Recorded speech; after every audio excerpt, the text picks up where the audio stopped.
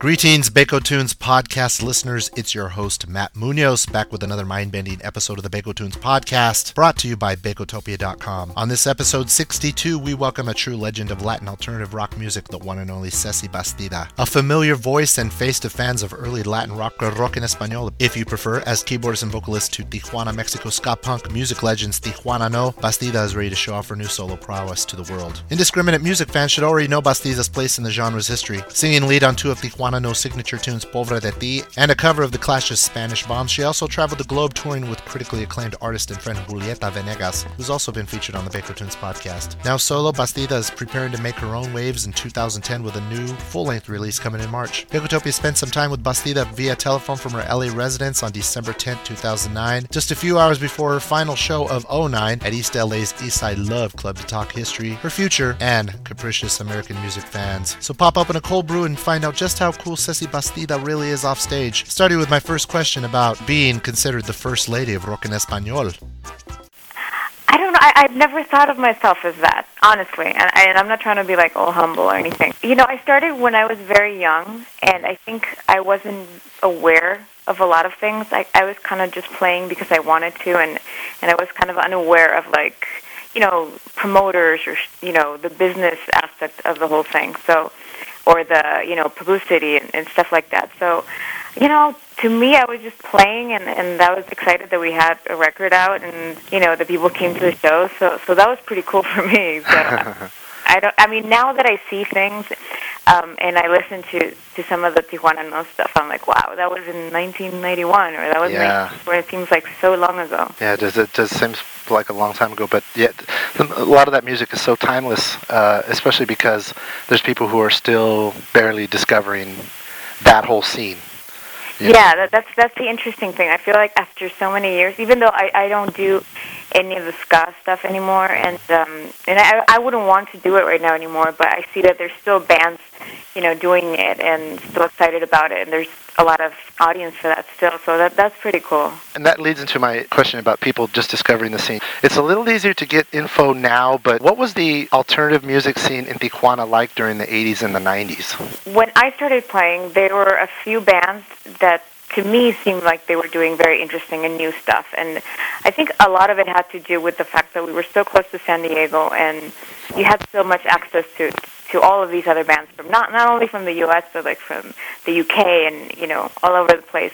So it was such a common thing to just kind of go and watch good, interesting bands, and I think that really helped the musicians in TJ kind of come up with different sounds and experiment a little bit more. And since we're so far away from Mexico City, it just kind of there was not a lot of communication between the bands in Mexico City and the bands in TJ. So we kind of related more, you know, to people in bands in San Diego or, you know, or TJ in Mexicali and, like, you know, the cities close to TJ. So it was very interesting. You know, some bands were doing stuff like Dead Can Dance, and then there were other people experimenting more like with funk, and still like some bands doing heavy metal. There were people doing all kinds of stuff. It just seemed like a really nice, tight community of musicians kind of supporting each other. So that was very cool. Was it easy to put on shows back then, or were there even promoters helping that segment of the scene? No, the interesting thing about Tijuana is that even though it has so many influences by, like I said, musicians have so many influences by different bands and everything, it still kind of feels like a small town. At least it did when I was living there. So we pretty much knew everybody. We knew the owners of venues, and we knew the people that ran the radio station. So it was fairly easy for us to kind of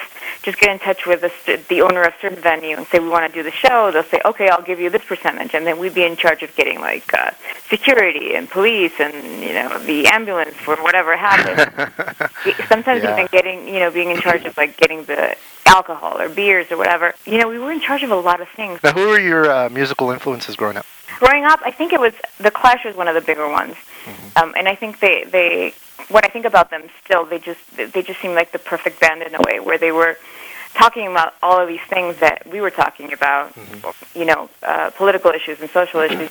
But musically, the songs by themselves kind of work very well. They're almost kind of pop in a way, but they have these great mixes of different rhythms and beats and and genres, and I think that they were exploring and experimenting a lot. Now, many fans were introduced to you performing alongside Julieta Venegas. How did your friendship become a working relationship after Tijuana No? Because I know she performed at Tijuana No for a while, Well, Julieta, she was playing with a band when she was in high school. I just started high school, and she was in the last year of high school. And she was playing in a band, so I started going to see the band, and we just became really good friends. And then I started with Tijuana No, and after like a year or so, her band broke up. And so, because she was friends with the guys in Tijuana No, we said, oh, why don't you come and play with us? So she played for a little while with us. And then she went to Mexico City after a while. And, one day I was in TJ, and she called me and said, I'm going to go play in LA, and my keyboard player doesn't have a visa. Could you do it? And I was like, all right. So I learned the songs. I came here and played with her. And then we just had so much fun. And she was like, oh, do you want to stay? And I was like, sure. So we started playing like that, and but she wasn't playing that. She wasn't that popular, so there were shows, but there weren't that many shows. But after a while, when she recorded the third one and she started getting famous, that's when I decided to move to Mexico City because everybody was based down there. So I moved there to play with her, and I ended up playing with her till 2008.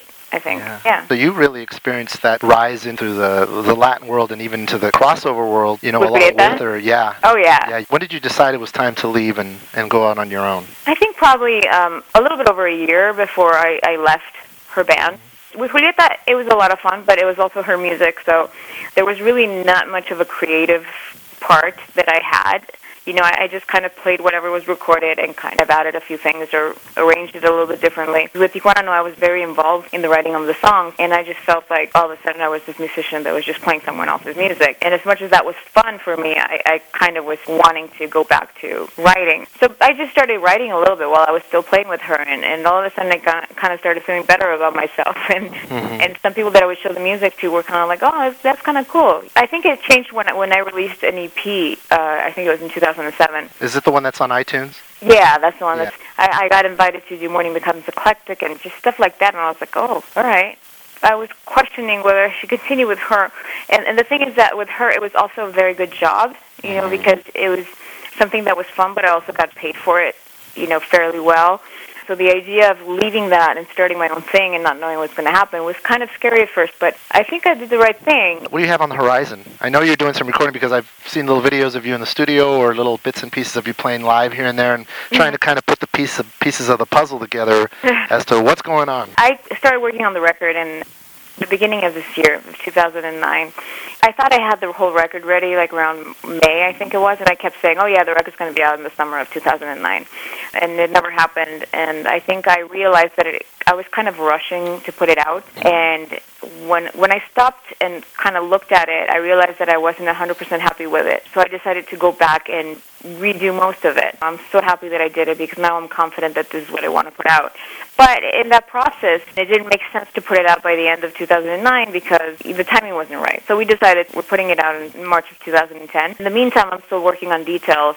Some of the songs need to be mixed again. It needs to be mastered again. So there's a lot of things that need to be done, but it's definitely coming out in 2010, hopefully in March.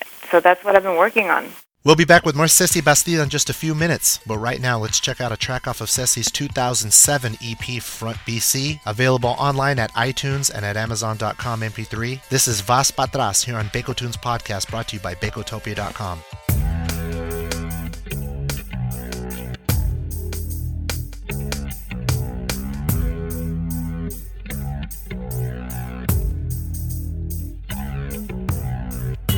No te lo voy a contar a ti, ya no regresa a tu lugar. No te lo voy a contar a ti, si no lo puedes aceptar. No te lo voy a contar a ti, no tiene caso ni avanzar. No te lo voy a contar a ti, si quieres realmente escuchar. Y vas y andas hacia atrás, siempre a recordar, te vas creyendo que es mejor y no decides olvidar.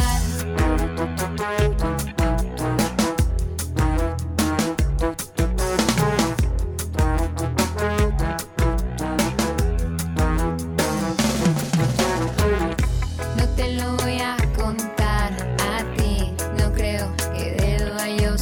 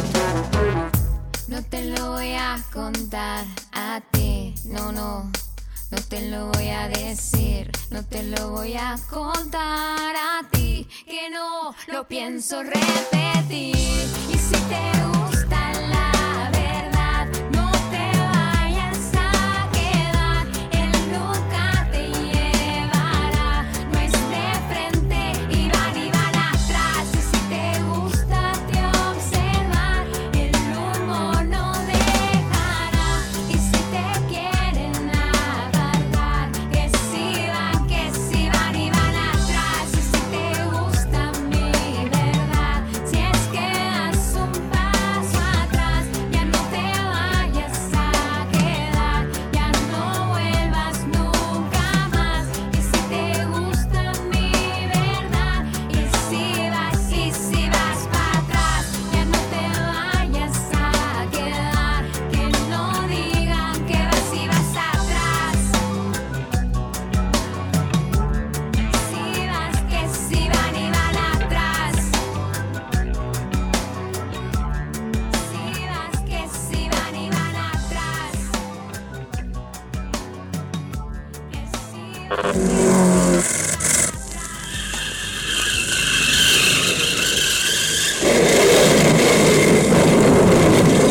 Al Capone guns don't. Latin alternative music, it had a swell of potential crossover popularity in the mid-90s. I remember like when Matador came out by the Cadillacs, I mean, it was everywhere, and it was like this Latin music boom was coming, and you had Ricky Martin over here doing the pop stuff, but you had the rock en español, and then it started kind of rolling off everybody's lips, and some of the bands for that were around for a long time, like Maldita, you know, you started seeing them a little bit more, and it was almost like they were ready to cross over, but then it just peaked, and it went back to being this kind of niche sound for like cool college kids. And what do you see the sound in that whole genre heading in terms of its place in popular music?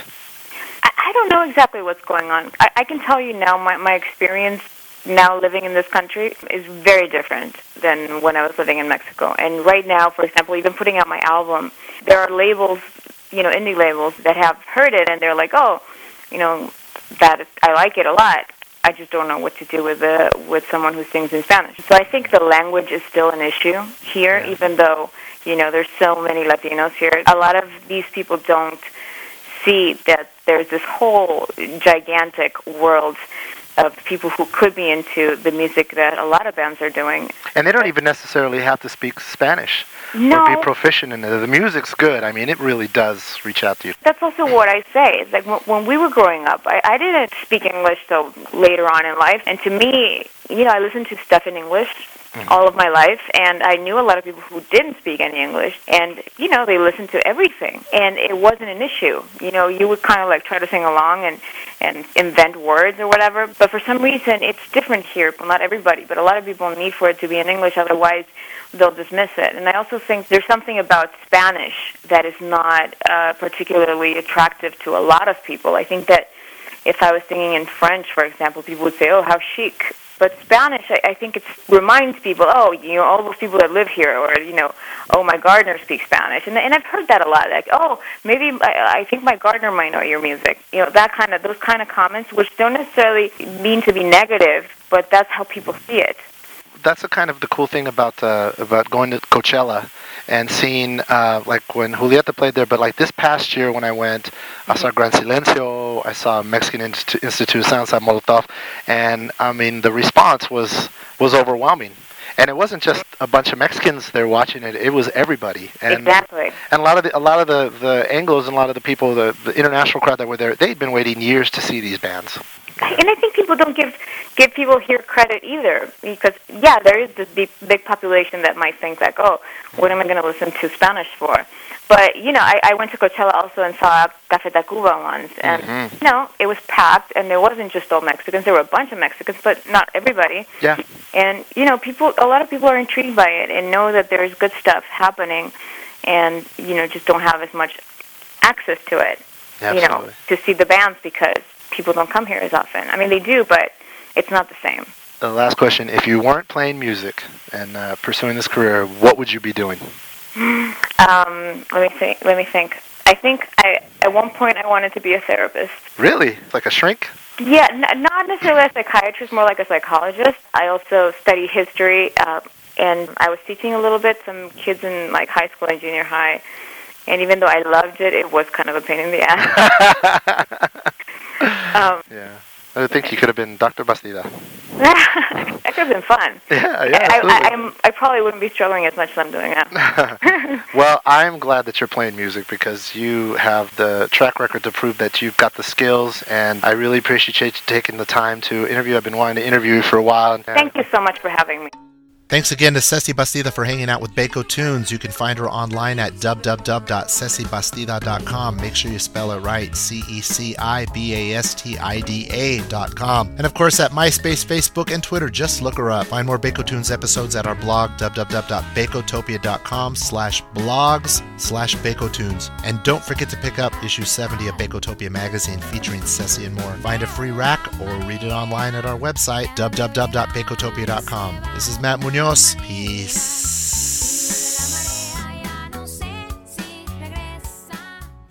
Beko Tunes